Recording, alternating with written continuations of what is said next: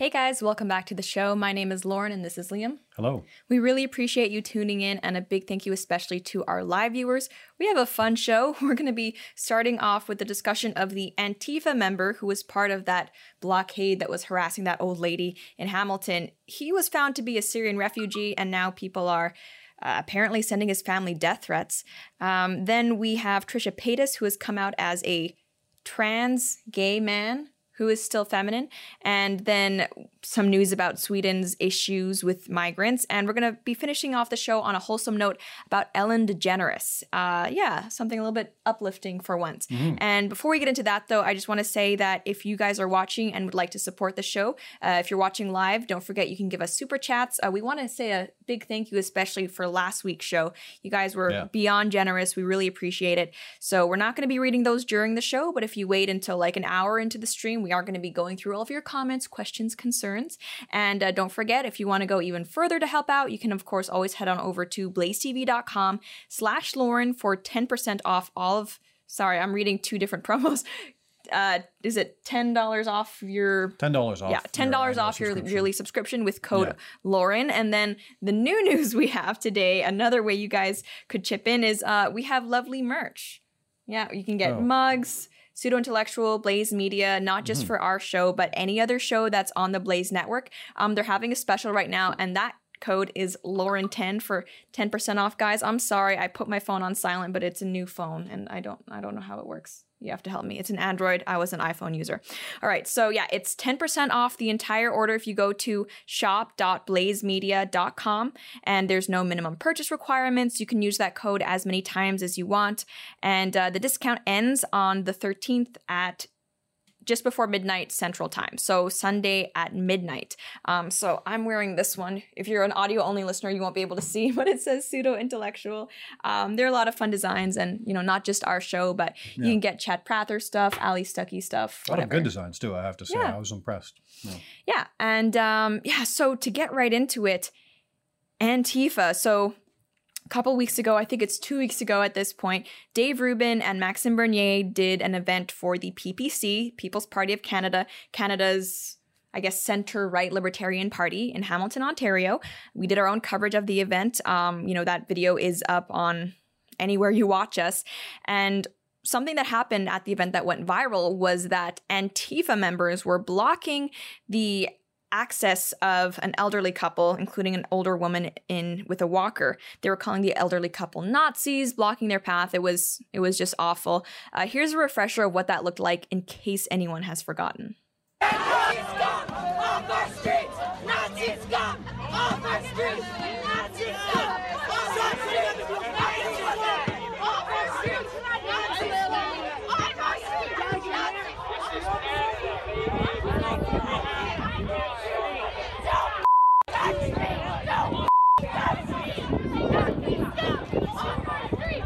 That was obviously upsetting to watch, which is why that clip got so much attention. I think last count it has over 7 million views. Yeah, at least. Yeah, and that's just one version of it. It was everywhere, and it really didn't take too long, because it is the internet, for people to begin identifying the Antifa members in that video. As you could see, they were all kind of wearing masks or covering their faces, but apparently some of them did things like took smoking breaks outside of the venue that they were protesting, or just took off their masks on the way home. So people did end up getting pictures of what they look like, and then they were tracked down. So not the best mastermind criminals. And actually one of the members that was identified, the gentleman in the orange shirt, it turns out is a Syrian refugee who was settled into Canada in 2015. And Andy No had a tweet about this. Intelligence group X-Intel reports that one of the masked Antifa militants who harassed the elderly woman with the walker is Allah Sufi Dalua, or I've also been seeing him identified as Al-Sufi. I can confirm that I independently verified this as well. Dalua is a Syrian man who settled in Canada. Now, I think there has been some questions over whether that was doxing. Yeah, I was going to say, like, is that seems like something that we might be against. Just putting out these people's names. And their faces. And that, I understand that, and my thoughts did go to that as well initially when, people started circulating their pictures and everything. But the thing is, they're the police is investigating the incident that was caught on video right now. They're saying it might be possible charges include intimidation, assault, disguised with intent and mischief. So what we witnessed just then was a crime, according to Canadian police, right? So I think there's a difference between trying to dox someone because of their political opinions and trying to identify criminals so that they can be charged and prosecuted, right? I mean, I think we see this all the time. Police will issue like, be on the lookout for this person or whatever. I saw it all the time when I was in university campus when they had people suspected of thievery and things like that. I think there is a difference between trying to help police identify suspects and just doxing with malicious intent because you don't like someone's views. That's how I see it, at least. And in any case, let's see. The latest development in this story, because their identities were leaked, I think, sometime last week, very shortly after the event itself actually occurred. Apparently, this guy, his family owns a family restaurant in Toronto that serves Syrian food, and the family restaurant has now been kind of involved in the controversy. They've been featured as, it kind of seems like success stories for how great refugees and migrants are in Canada, which doesn't really make sense because from the reporting that I've seen on it, and I wasn't able to independently verify this myself, it kind of seems like before they were in Canada, in Toronto, they actually were living in the Gulf and owned a beach resort. That's what people are saying online. I wasn't able to see where they got that information from. If that is true, kind of seems like a misuse of the refugee system. I'm not saying that they wouldn't deserve to come over, because I'm for people bringing money and opening businesses in Canada, like a restaurant, but refugees get a certain type of benefit that it kind of seems like maybe these people didn't need, right? They get handouts and stipends and things like that. I will say that I kind of hate that they're considered model citizens, because there's that old stereotype where everybody's like, oh, migrants are so good. Don't you like Chinese food? Don't you like Syrian food? It's like, all right, food's good, but I think, come on. I agree. It's not like food, therefore open borders. Like, I mean, I love ethnic food. Doesn't mean it's good enough for open borders, but I think the point was that they're business owners. Yeah. Right, absolutely. Yeah, because Toronto is one of the most expensive cities in North America. And I mean, so that's just one of the reasons why the story of them being refugees doesn't make sense. Like, how do you get the money, like within a few years of coming to Canada as refugees, to open up like a legit brick and mortar in Toronto?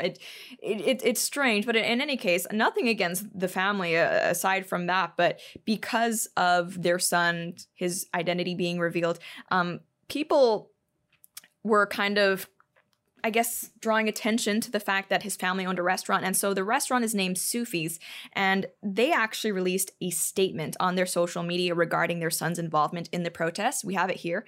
They said, in light of Sunday's events and the photos/videos that have been circulating around Facebook and social media, we would like to formally apologize for the unfortunate incident that occurred with the elderly woman. Allah regrets that he did not step aside and or stand up against the act of verbal abuse that occurred against her, and would love the opportunity to personally extend his apologies to her. That said, we affirm that he did not in any way verbally or physically assault the elderly woman or any other person. From what I can tell in the video, it doesn't seem like he specifically was yelling at the woman, so I think I heard him a couple times saying something, but he was definitely out testosterone by the other two. Yeah. They continue, our family and business do not condone acts of hate, violence, or harassment in any shape or form, and advocate for peace, equality, and free speech for all human beings. Our family immigrated to Canada with the intention of living and working peacefully. Our family's restaurant is the product of our desire to share and spread our love for our food and culture. We are extremely lucky and grateful to be here and are in awe of the kindness and warmth of the Canadian people. We respect people's opinions and judgments. However, we kindly ask that people refrain from sending abusive and or threatening messages to our staff and family members. With love, the Al Sufi. So, I mean, I think that's a pretty good statement for them to have released. I like that they talk about how they don't condone hate, harassment, violence. They stand up for peace, equality, and free speech. Love that.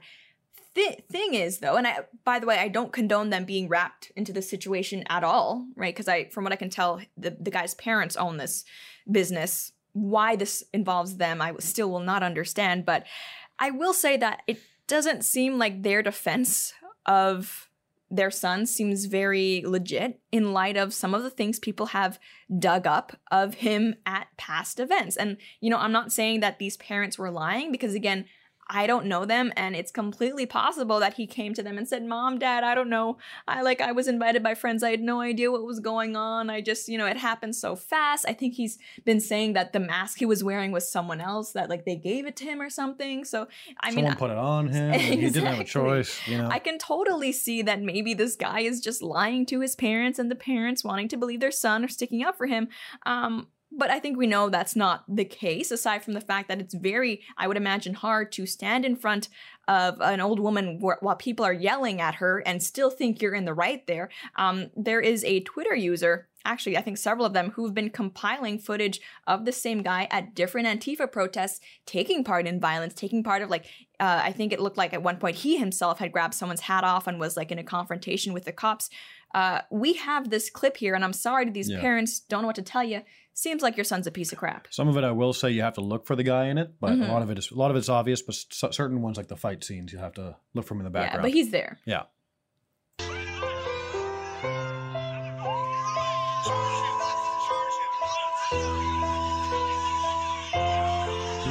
With your feet in the air and your head on the ground,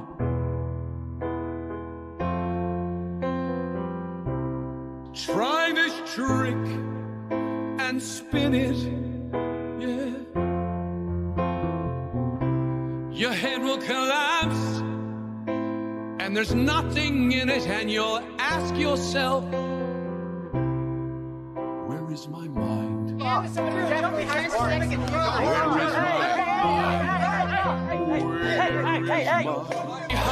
the rock? Except little fish, but they told me he sweat. Try not to talk to me.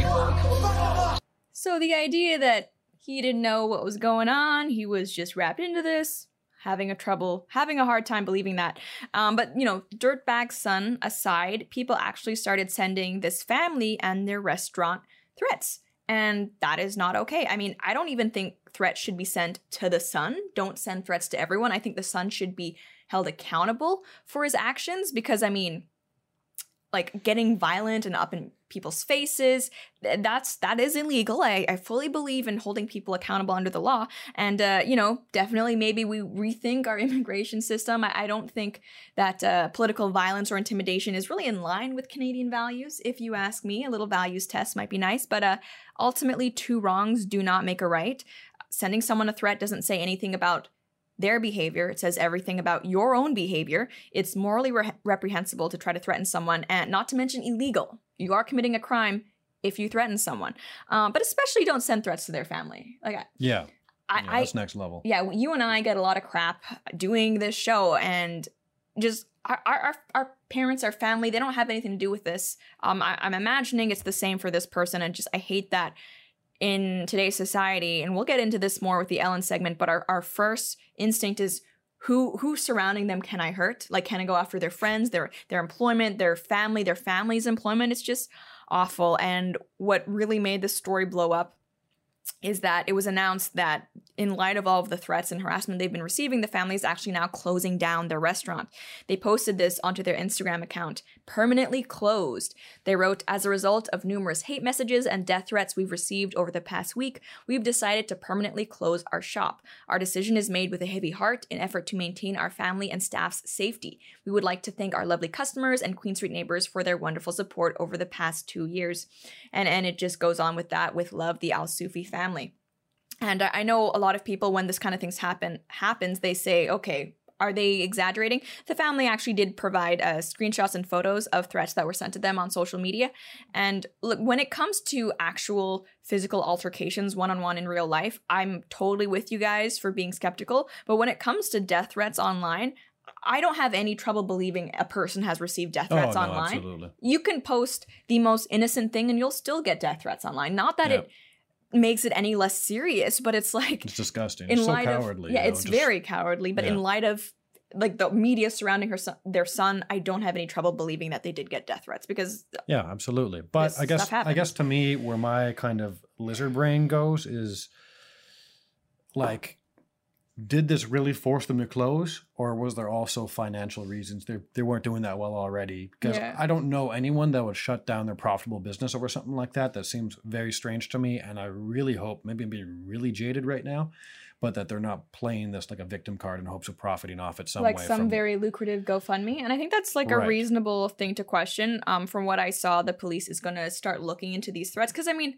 and maybe we are so jaded being used to this sort of like online onslaught of hate and stuff, but it's like there's a difference for me between some random person saying, oh, I'm gonna kill you. We get that a lot versus something that looks like an actionable threat. Yeah. And like I'm at a point now where maybe we're just more used to it than these people were. If it's just some random crazy online, it's not gonna scare me. It's not gonna change how I behave. It would be very different if, you know, someone had home address or personal information. I actually believe that they were going to do something. So, I mean, maybe the police and stuff, the family knows stuff we don't know. Their address with this restaurant is publicly available. Maybe that's affected things as well.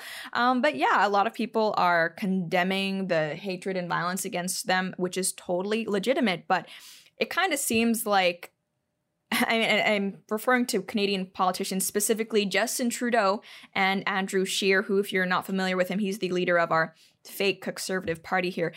They've both condemned the harassment against the restaurant, but it kind of seems like they only care to condemn hate when it affects their own constituents, right? Because, I mean, with the whole incident with the older woman being harassed by Antifa, or even the Antifa presence at the PPC event at all, I don't think either of them said anything. I didn't see a peep from them. No, I didn't see a peep from them. So, I mean, not to say that they're wrong in condemning this. They should. We all should. But it's like, why just now? Why didn't you say anything about how awful hatred and division is before, when it was your political opponents being affected? It just seems kind of fishy to me. And Maxime Bernier, who is the leader of the PPC, who was actually the event that the Antifa conflict happened at, was his event with Dave Rubin. He released a statement on it too, saying, unlike Justin Trudeau and Andrew Scheer, I condemn both the hate and threats directed at this family because of the actions of their son, and the hate and verbal assault from Antifa thugs directed at an 81-year-old woman at our Hamilton event last week. So it's not hard to condemn both instances as... I think they're trying to play into the card where, look, Maxime Bernier's fans are harassing this immigrant family. Like, they're trying to make the PPC look like a racist party, which has been the go-to for, the Republican Party should be used to this in the States. Yeah, it's the same thing over here with the PPC. Yeah, that's that. And that's what they were chanting. They were calling people Nazis on the street. And in some way, the Prime Minister and Andrew Scheer are getting behind that by not condemning their actions and by trying to make Max's party supporters look like, racist. Yeah, bigots, racist. And I will say that, okay, the video of the couple being harassed, that has 7 million views. Yeah. I would love to say that the PPC has 7 million members, but we don't. My hope in the future of Canadian politics would be very different if we did, but it's like, there's no reason to believe that, Maxime Bernier or the PPC or its members are directly related to the threats. There's not enough there. And even the way that Canadian media has been reporting on this, they've been saying threats related to Maxime Bernier force restaurant closure of refugees. And it's like, really, that's how you're What a smear. That's how you're gonna frame this. So it's just just an unfortunate incident all around.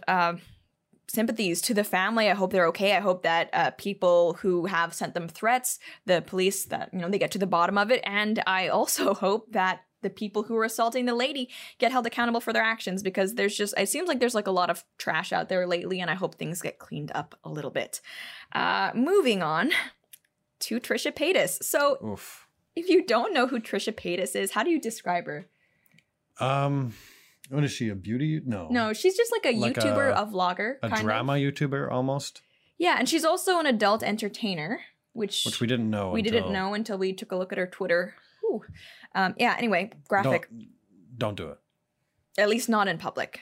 I don't. Yeah. No, so ever. She has millions of followers online. I think she's like one of the OG YouTubers. I've never really been a big follower of hers, but I've always kind of known or heard about her, seen her videos pop up for like years and years now. So she has millions of followers, and she is best known for kind of being involved in drama and controversy. She often does videos crying on her kitchen floor about various things. That's the only time I've ever seen any videos of her, because that's when they bleed into the rest of the YouTube realm. And that's where they get a lot of attention. Right. So she, in my mind, that's what she's best known for, crying on her kitchen floor about various things. And she's also, I mean, I don't follow her enough to be able to make any huge comments about her character or personality, but I know in the past she has spoken out about being gay, and then she came out as bi, or maybe bi first then gay, I don't know. She's also said that she was black once. She did a video about like changing her ethnicity or something. She's also come out as like a Trump supporter, a Republican at one point, like a Christian at other point. Like she is all the things basically for clicks. Yeah, so like as much as we are going to talk about a segment involving her, the gist of our segment, we don't really want to talk too much about her because the content, you know, like she might be wanting it. This might all be a play to some degree. Yeah, so this really isn't about Trisha Paytas so much as it is the trans community. Yes. Because the latest thing she is claiming to be is a trans female to male transgender gay person who still presents feminine. Yeah, it's a drag male that is attracted to gay men. No, she's the gay man attracted to. Yeah, but she's a oh yeah, she is a male that likes to dress up in drag and is attracted to gay men. Yeah, and the man would need to be gay in order to be attracted to her technically, even though she looks like a woman because she identifies as a man. Correct. Quite the world we live in. Okay, so we have a clip of her announcing all of that here. That's why I identify more as like a gay man, because I like guys, but I also identify as a guy, if that makes sense. The thing that kind of like stops it is I do love, which a lot of gay men do too, I do love like glam and voluptuousness. So in my head, I feel like I'm a transgender female to male, but also like a drag queen. That's kind of how I've like rationalized it in my head. It's quite the thing. Yeah. Not quite sure I fully understand it, but you know, whatever. So when she released that, people predictably had a lot to say. And look, I'm not part of the trans community myself. I'm also not a huge Trisha Paytas viewer. So this is like, I've really just been observing this as an outsider, enjoying all the chaos around me. And it kind of seems like there's two different approaches to what we see going on. Yeah. So I think if you're like one of the old school trans people, if there even is such a thing, but you know, one of the trans people who believes in such a thing as a gender binary, maybe someone like Blair White, who actually did her own video responding to Trisha, then you would kind of see this as bullcrap, frankly, right? Because you can't be a trans man but identify with your birth gender, which she did say in the video that she still identifies with her birth gender, because that's kind of defeating the whole purpose or meaning of being trans. And basically everything Trisha was saying in her video just made it seem like she was kind of a tomboy who at the same time had a taste for drag aesthetics and was into gay men. But like that doesn't make you a man. Like those are all your preferences, which are great, but it's like your personality is not the same as your gender. So, and also like she's not transitioning at all. So this is literally, in some ways, it could be said, her coming out as special yet again. But if you're someone who subscribes to the non-binary sense of things, then I'm sorry, but the way I see it, again, as someone who is not part of this LGBT community, who is just trying her best to understand it, it kind of seems like you don't have any right to say anything about the way Trisha Paytas identifies. That's what I would say. I mean, what grounds do you have to reject her identification as a trans man, her right? lived experience as a trans man? Because, like, yes, she does present pretty feminine, but to be fair, she's never said anything about gender dysphoria until now. But if I remember correctly, like, we're not supposed to gatekeep the trans experience, right? People with Riley Dennis were saying, like, no, people were gatekeeping and it was wrong. Seems like that's what some people are doing now. And that the trans community isn't just for people who the trans community is not just for people who actually transition. You can still be trans if you don't transition. That's something that I've heard a lot too. And that your gender identity and presentation doesn't need to fit neatly into the masculine or feminine paradigm if you're transitioning the gender. So you can still be a trans man who presents feminine, and that shouldn't affect it. So from what I've seen, it kind of seems like Trisha is falling right in line with all the things that... In fact, didn't we read a tweet last week or 2 weeks ago that said the most transphobic thing you could do is say that you're not trans? Yes, I think we might something like that. So I don't know. It seems to fit in with exactly what the trans community is advocating for. But I think that, and I'm not saying that they're wrong, they kind of say, hey, there's something up here. This might not be legitimate. But it's perfect proof that their system is highly flawed, right? Yeah, because I think a lot of people do think of Trisha Paytas as a troll because of all the things like I mentioned before. Yes. She's done a lot of kind of outrageous things that people do think is for attention. It's worked super big online. Yep, and I think she's been trying to market.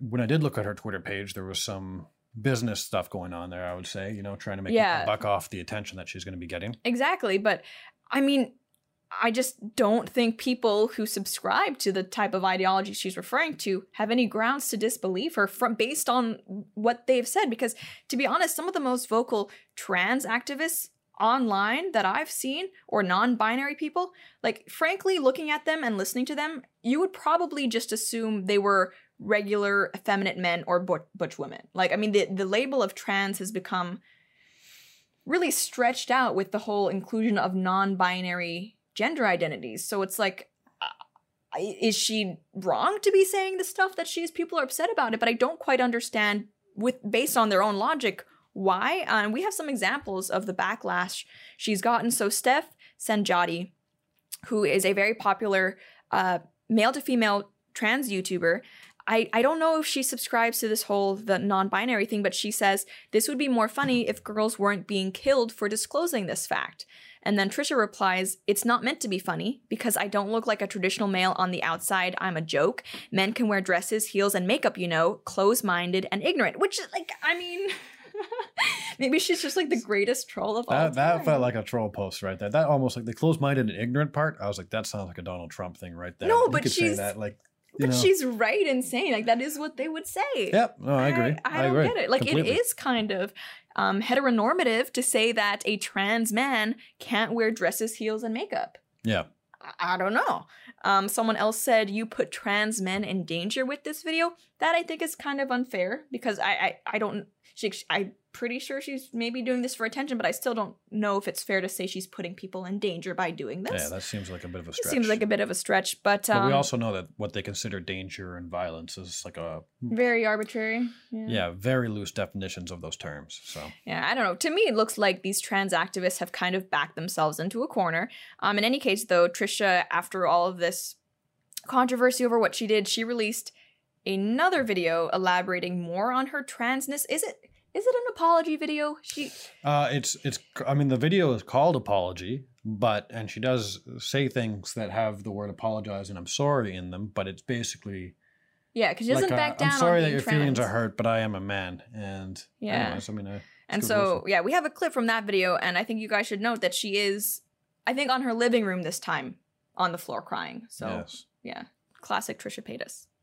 I identify as a male. Like I don't know. It's so hard because I've been through therapy for the past 6 months over this. I've been through talking. I've talked about this over and over. And I know maybe I created this for myself, that when I used to troll years and years and years ago, people just cannot take me seriously. And that's, I guess, just something I have to deal with. But I just hate having to, like, hide something.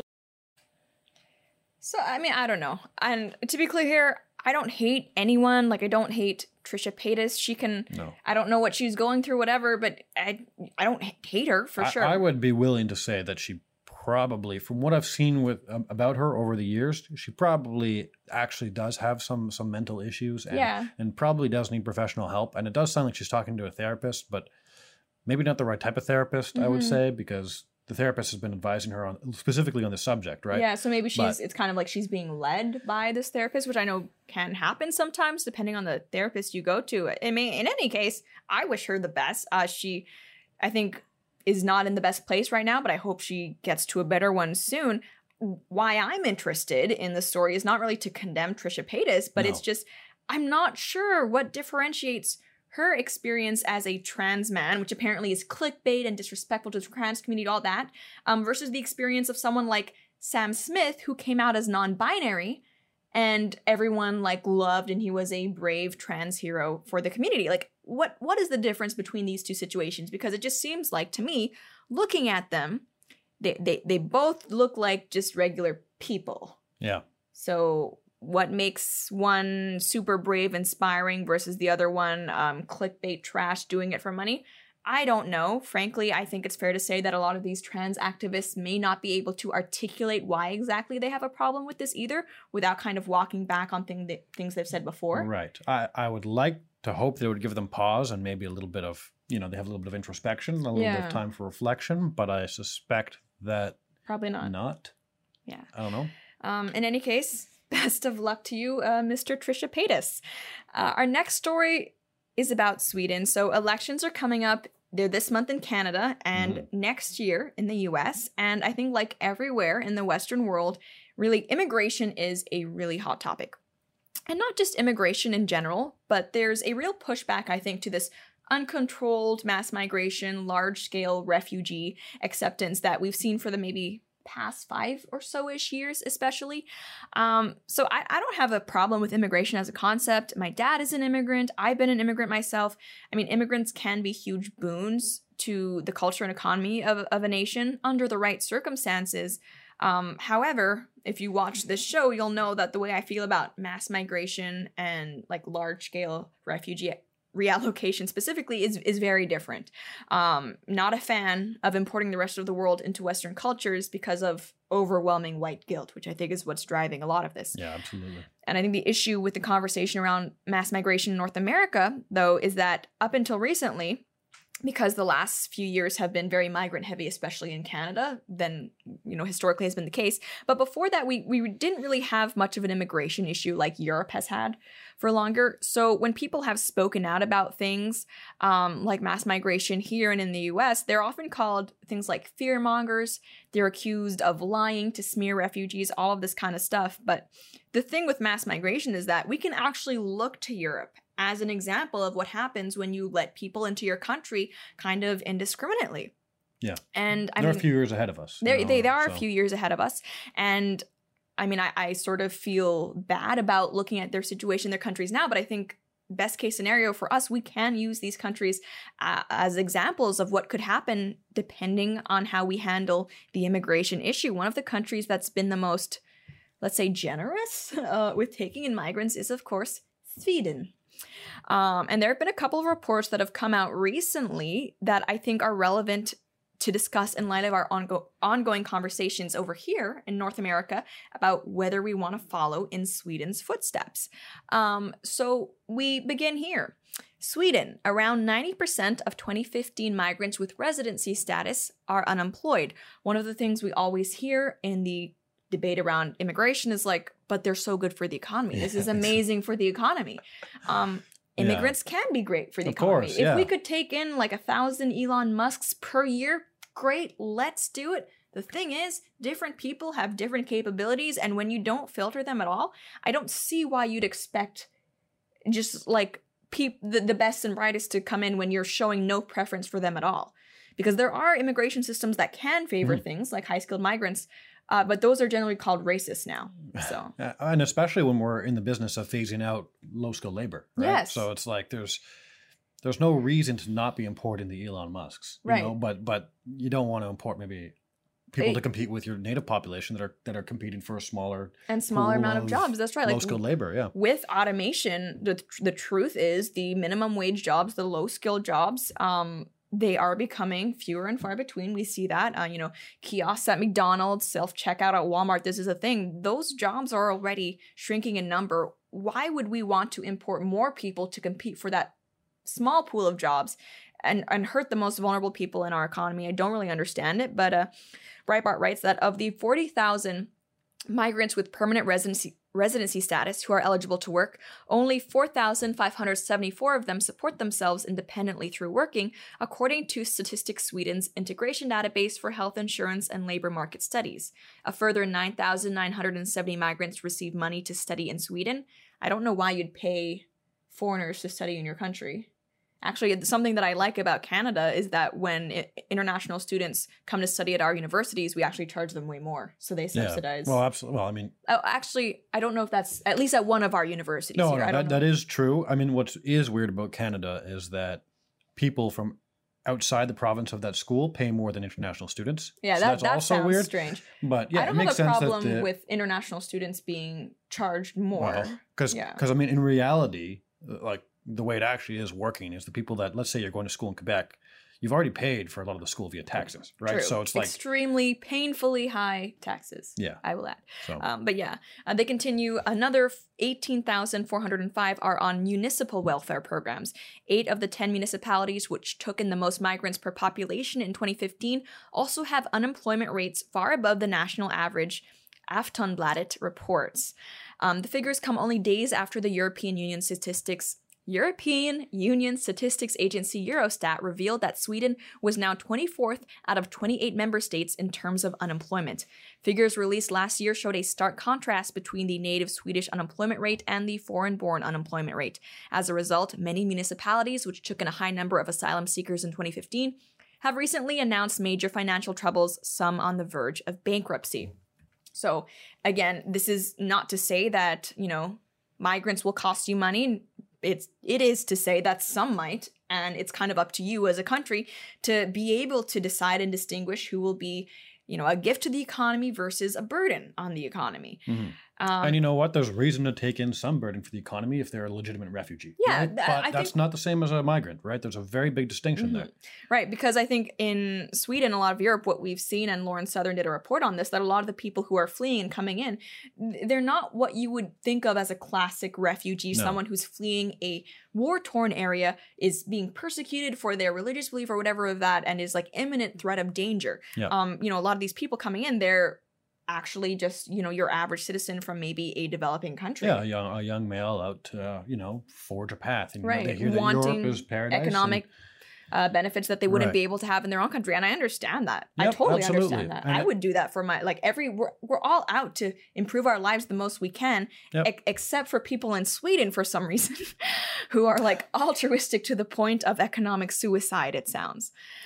Yeah, and I think it's immoral because you are hurting your neighbors that don't consent to that kind of thing. And your children who will now not be able to grow up in an environment with the same economy or safety standards that you grew up in. Yeah, and even more, these people that are coming here are told that they're going to get a job and be able to live this affluent lifestyle. And they come here and they find that they're living, it's not that comfortable of a life. It gets cold in Sweden as well, by the way. And it's like a lot of them are put into slums and ghettos. Right. And I just remember actually in Lauren Southern's documentary, on a bit of a side note, but I remember there was an African gentleman of some sort who had migrated to France.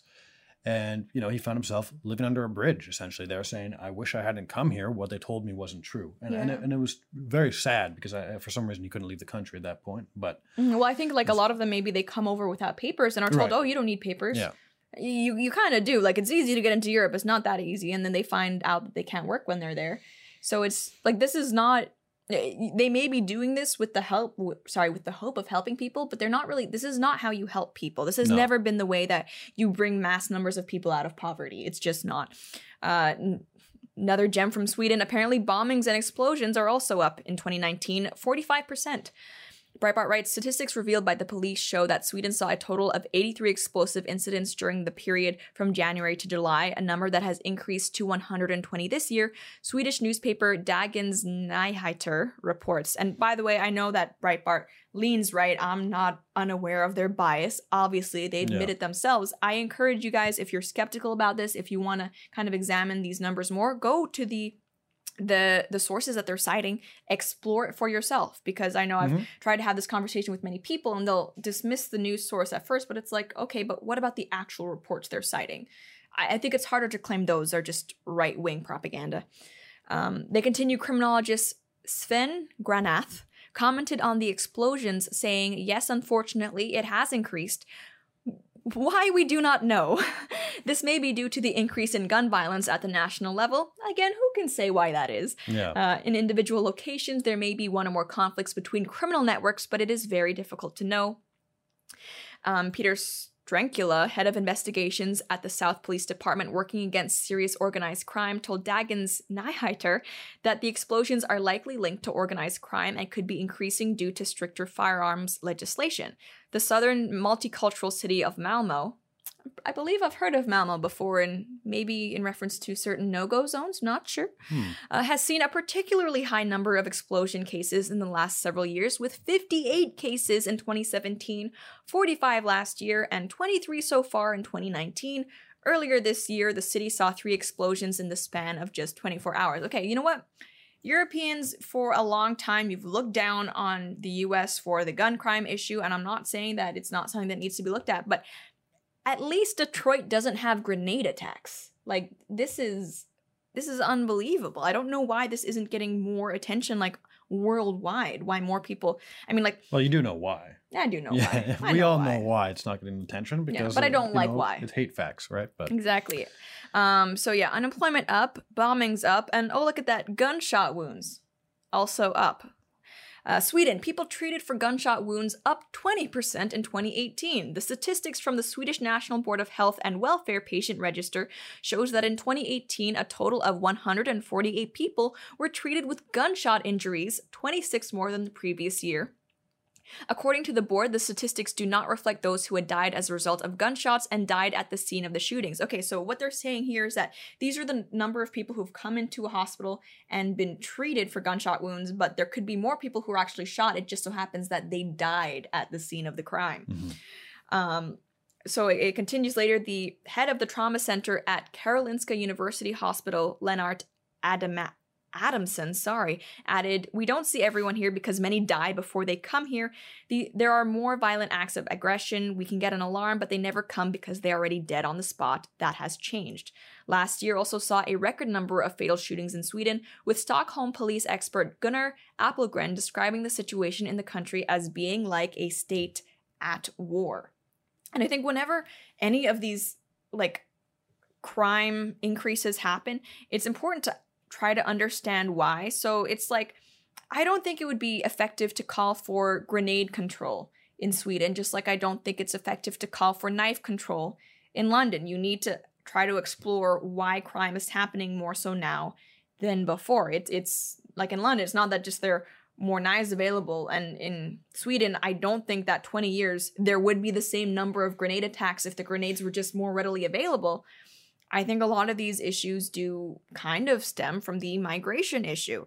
It's uncomfortable to talk about, but I'm guessing it's also uncomfortable to try to treat explosion and gunshot wound victims. It's awful. And finally, we wouldn't be able to complete a discussion of the situation in Sweden without mentioning rape. Apparently, there's been a 14% rise in rape reports since last year in Sweden. They write, the Swedish capital saw a 14% increase in the number of reported rapes from January to June of 2019 compared to the same period last year.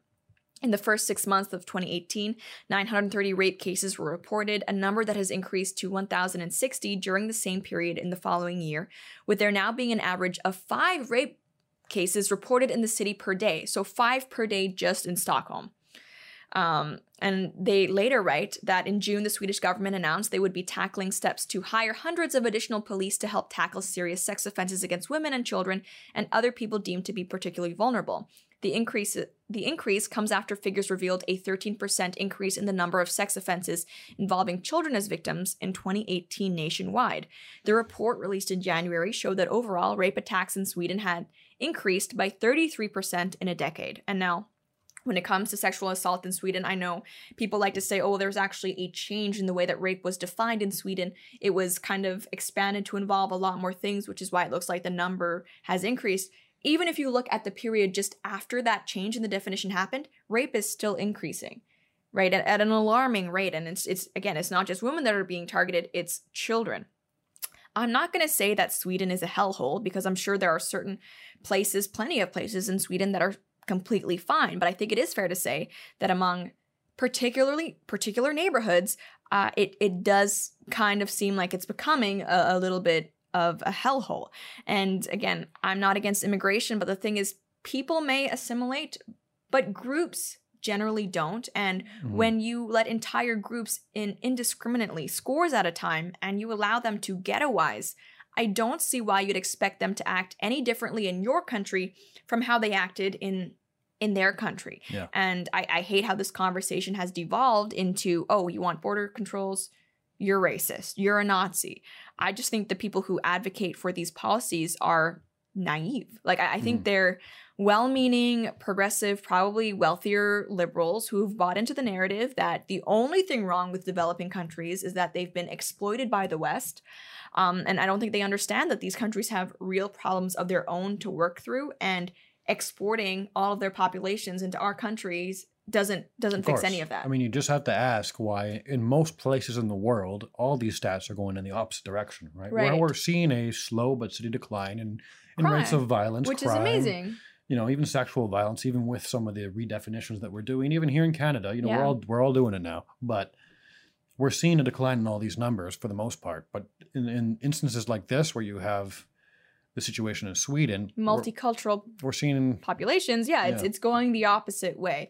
We need to be able to talk about why, and whenever I try to bring up things like this, whenever people criticize mass migration, people will bring up sob stories of like these persecuted, extremely talented migrants who are probably disabled, because we'll throw that into, and it's like, no one is saying no immigrants at all. Okay, well, like 5 people on the internet are saying no immigrants at all, but if you look at people like Trump or even Maxime Bernier, who again is like the only party you could actually call conservative by American standards in Canada, like they're not against refugee programs. They actually want to be able to better vet refugees to make sure that the people who are in the most need, who are being persecuted, like religious minorities, that they get taken in, because the system won't be full of all these other false claims of people who are really just economic migrants who want to come to the US or Canada, which again, I understand, but we don't have room for everybody to come.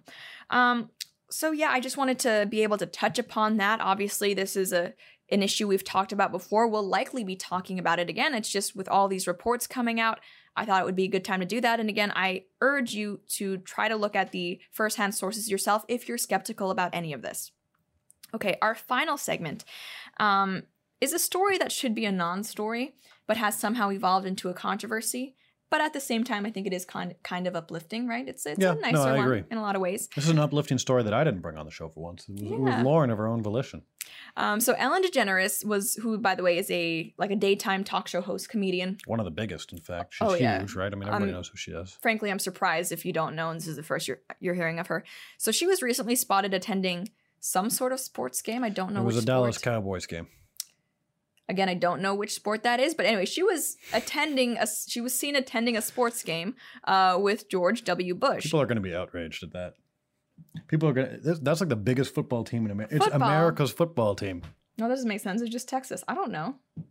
Sports ball. Okay, so she was seen with W. Bush at the game, and she actually felt it necessary because of, I guess, backlash she was receiving online. Don't look at me like that just because I don't know the I don't even watch football at all, basically. Cowboys? Yeah, come on. Whatever. Okay. So she did a segment on her show essentially defending her friend choices, and we have some clips of that here. I'm friends with George Bush. In fact, I'm friends with a lot of people who don't share the same beliefs that I have. We're all different, and I think that we've forgotten that that's okay, that we're all different. For instance, I wish people wouldn't wear fur. I don't like it, but I'm friends with people who wear fur. And but just because I don't agree with someone on everything doesn't mean that I'm not going to be friends with them. When I say be kind to one another, I don't mean only the people that think the same way that you do. I mean be kind to everyone. How is being friends with a Republican, even Bush, worthy of a segment? Now, I don't understand.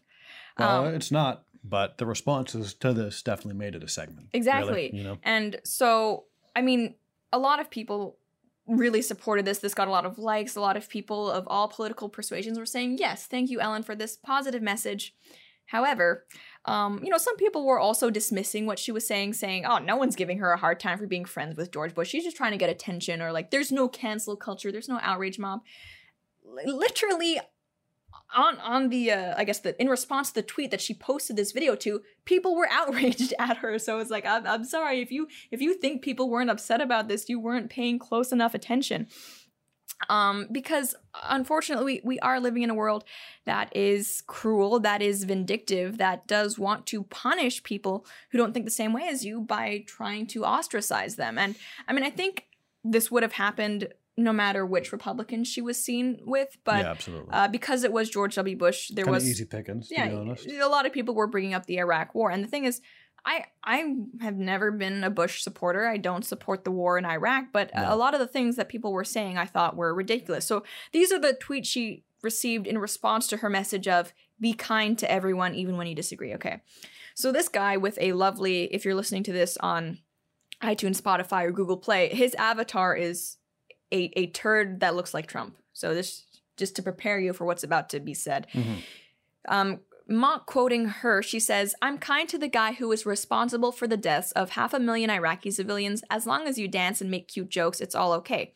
He also says, "It doesn't matter that a boy is without his mom or dad because of the man's policies next to me. My PG-13 jokes and this ability I have to simply not care allows me to sleep at night in my mansion. Now let's dance." Okay, so this may be the like Middle East studies major part of me, but if you think that Bush single-handedly caused the war in Iraq, that's not what happened at all. And again, like, I don't support Bush. I don't support the war in Iraq, but to say that he single-handedly, not to mention the military-industrial complex, not to mention a faulty intelligence reports. Yeah, that's what I understood was the main cause of a lot of exactly. It, right? Not to mention Saddam. I'm not saying that it was the invasion, but I mean, he refused to let in IAEA inspectors, and like, this wasn't just due to George Bush as a single person. Not.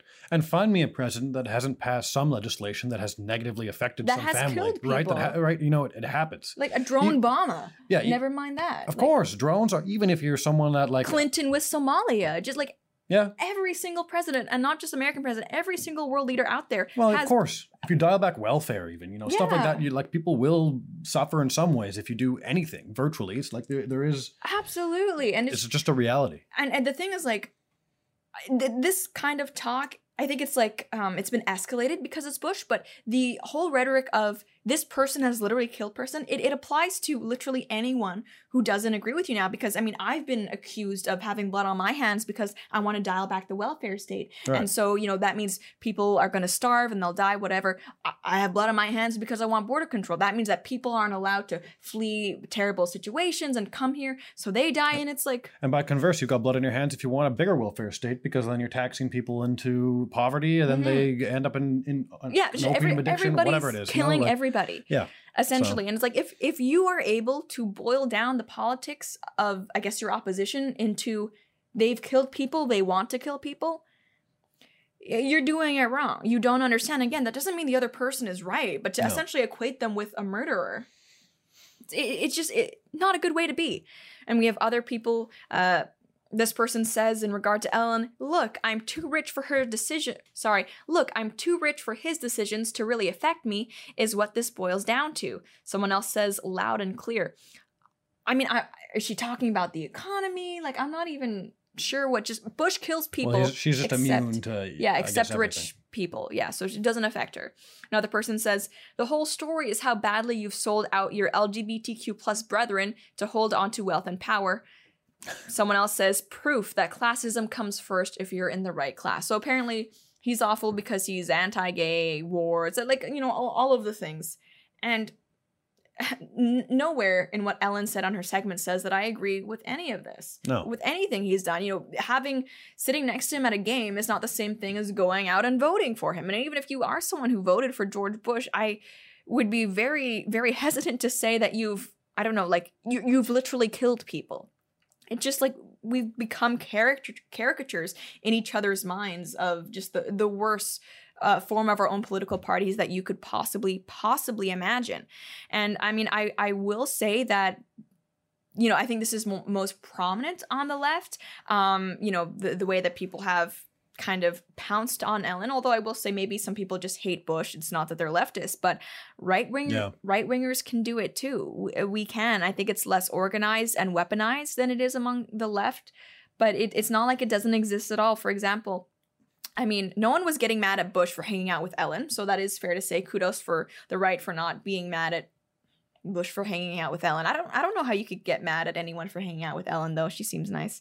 But Kathy Jew, who was the model that had her Miss Michigan title stripped from her for being a Trump supporter, essentially, she recently went to a free speech conference that featured several different panels and various speakers, and she was pictured with an alt-right commentator who was also a speaker there. And so the person in question, I'm not familiar with all of his views, and so, I'm not the one characterizing him as alt-right. That's what other people are saying about him. I apologize if that's a mischaracterization, but they weren't even on the same panel, but they were at a speaker's, it looked like a welcome dinner or something like that, and all the speakers took a picture together, and some people freaked out at her.